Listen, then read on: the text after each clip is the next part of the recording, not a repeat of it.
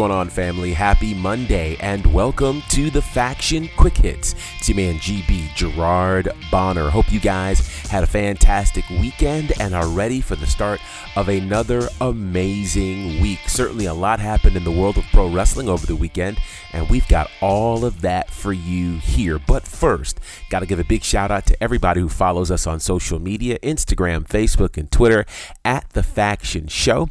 Thank you for hanging out with us. Thank you for leaving comments. Thank you for all of your interactions. Shout out to everyone who is subscribed to our podcast as well. If you're not, just click the subscribe button and you can find out when our content hits first. You can absolutely check that out. Do me a favor. If you're subscribed, go ahead and rate and leave a comment as well. We really appreciate you doing that and sharing with the world what's happening here with the Faction. Also, do me another favor and share this with your friends and followers as well. I'm certain that you've got at least one friend who loves the world of pro wrestling and would enjoy what we are bringing to you. With that said, got to dive into a very busy weekend in the world of pro wrestling. First up, WWE SmackDown, which saw a brief uptick in its viewing this week. This week, they pulled in 1.905 million viewers. That's in comparison to last week's show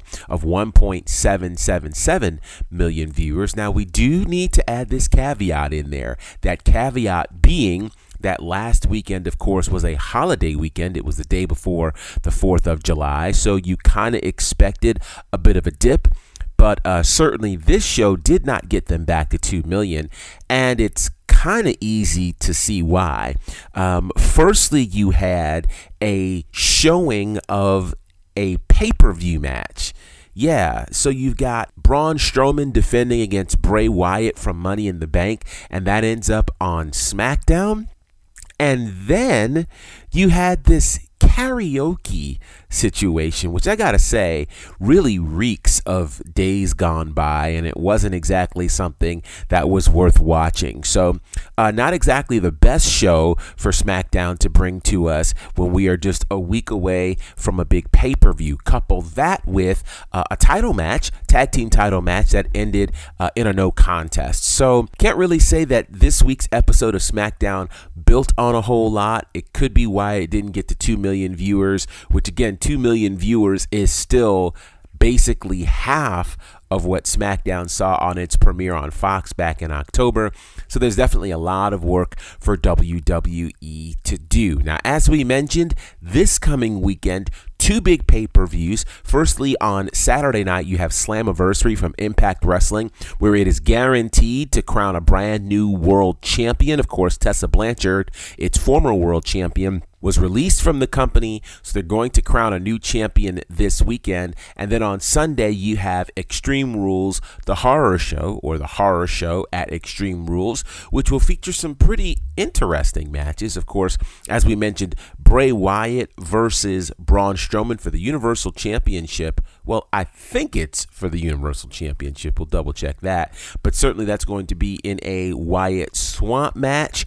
You've got that happening. You've got the Eye for an Eye match with Rey Mysterio and Seth Rollins. And I've heard a number of potential things that could be happening in this match. I don't know that I want to spoil that for you, but I will say if what I heard is going to happen, I don't know.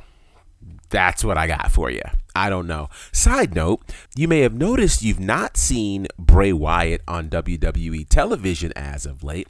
That's because he is celebrating the birth of yet another baby. That's right. He and JoJo have a brand new baby. They've welcomed in a new baby girl, Hyrie Von Rotunda. So congratulations to both Bray Wyatt and JoJo welcoming another baby. That's their second together, and we're really excited for them. So that's on the WWE side. Perhaps the bigger news this week is New Japan Pro Wrestling. So we identified and itemized their return. Now, if you remember, of course, the COVID-19 virus hit Japan way before it hit the United States. So basically, the end of February was the last time we saw a New Japan Pro Wrestling event.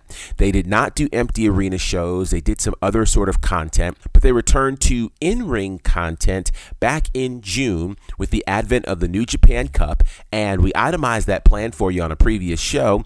Basically, the way it looked was this. They were going to do empty arena shows for the bulk of the New Japan Cup, and then when they get to the New Japan Cup final, would be the first time they would welcome fans back, and it would be at a third capacity or so.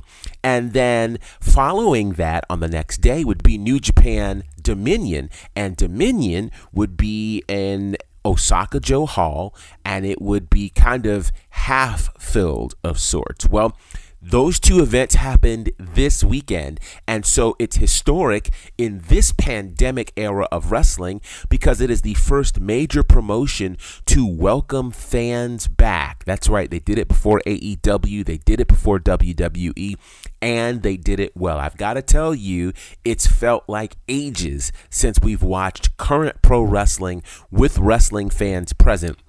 But that was the case for the New Japan Cup. And perhaps the biggest piece of news coming out of that is Evil defeats Kazuchika Okada to win the New Japan Cup. And in the process, he joins the Bullet Club. Now, why is that significant? Because Evil was a part of the faction known as LIJ, Los Ingobernables de Japón, which is led by the IWGP Heavyweight and Intercontinental Champion Tetsuya Naito. You remember he won both of those titles as part of Wrestle Kingdom earlier this year. So now this at one point seemed like it was going to be an all LIJ battle for Dominion, as the winner of the New Japan Cup would take on the current double champion. Well, now you've got a heel turn of sorts. He turned on Tetsuya Naito, leaving LIJ, leaving Tetsuya Naito laying in the middle of the ring, beaten, bruised, as he joined the Bullet Club. Really crazy. So this sets up Dominion, which took place yesterday at Osaka-jo Hall in Tokyo, Japan. And again, it was half full and it looked amazing. The way they had the seating done was every other seat. So there was at least 6 feet with those seats, giving you that type of space. Plus, they took 2 breaks during the show to sanitize the ring and everything connected to it. So I thought that was amazing. Here are the results of New Japan's Dominion pay-per-view. It kicked off with Yuji Nagata, Satoshi Kojima, and Ryusuke Taguchi defeating Makabe, Hanma, and Gabriel Kidd. The combination of LIJ being Hiromu Takahashi, Bushi, and Sanada defeated Tomohiro Ishii, Toru Yano, and Yota Tsuchi. Then you had El Desperado, Kanemaru, and Doki from Suzuki Gun defeating Master Wato, Tenzan, and Yuya Uemura.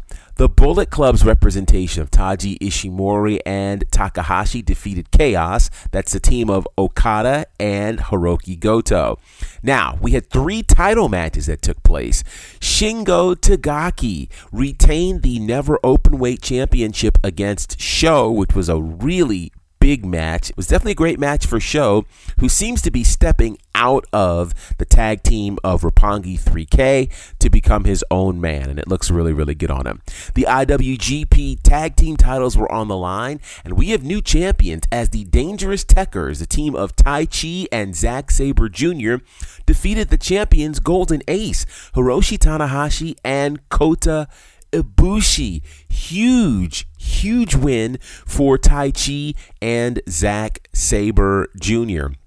And in the main event, Evil, who won the New Japan Cup the night before, is now the brand new IWGP Heavyweight and IWGP Intercontinental Champion in an absolutely brutal defeat over Tetsuya Naito. It was a huge match, and I gotta say, pretty amazing stuff from Evil and Tetsuya Naito. And on top of that, Evil has another member joining him in the Bullet Club. At one point, it looked like it was Bushi, but he would be unmasked to be revealed as Japanese legend Dick Togo. Whew. Needless to say, there's a lot happening in New Japan Pro Wrestling. You can always check it out by going to njpwworld.com. And let me just say this. It was done so well that I actually watched it with the Japanese commentary. One of the things that has happened, of course, is the English-speaking team, which would normally be there, they, of course, are quarantined. So the English-speaking version of it will come a little bit later this week. And so we certainly miss Kevin Kelly and his crew. But I will say I am loving what New Japan is doing, and to be able to watch matches and get what's going on without understanding the commentary says that they tell amazing stories in the ring. So I am excited for the return of New Japan Pro Wrestling. And if you're looking for a pro wrestling organization that has a crowd, amazing storylines, amazing in-ring action, check out New Japan Pro Wrestling. NJPWWorld.com, again, is where you can get your subscription. It's actually cheaper than the WWE Network. It's under $10, and you have access to their entire catalog. It's pretty amazing. Check it out at NJPWWorld.com. Before we go, an interesting piece of news. Former WWE superstar Rusev has announced that he, too, has COVID-19. On top of that, Lana, his wife, has announced that her parents, both of her parents, have tested positive for COVID-19. And so it's really, really intriguing to see just how COVID-19 is impacting so much of the world. As you may or may not have heard, in Florida, they've had the single biggest day of any state in the history of this COVID-19 situation here in the United States. Over 15,000 new cases in one day. And we should note that Florida is the current home for action for both WWE and AEW. So really interesting times here. I wish that the United States could have followed Japan's lead, because if that's the case, we'd have fans back in pro wrestling at this point. At this stage, we don't know when fans are returning to pro wrestling here in the States. So it's going to be interesting to watch as both AEW and WWE have some pretty big pay-per-views on the way. So we'll check all that out. But definitely leave us your thoughts on today's show by way of social media, Instagram, Facebook, and Twitter at The Faction Show. Let us know what you think. Also, subscribe to this podcast. Click that subscribe button wherever you're listening to us now. Be sure to rate us and leave a comment as well. We'll be talking about all sorts of great news today on our social media space. Until then, it's your man GB, Gerard Bonner, representing for my good brothers, Courtney Beard, Brandon Clack, John Murray. Collectively, we're known as The Faction. Salute my people, here we go.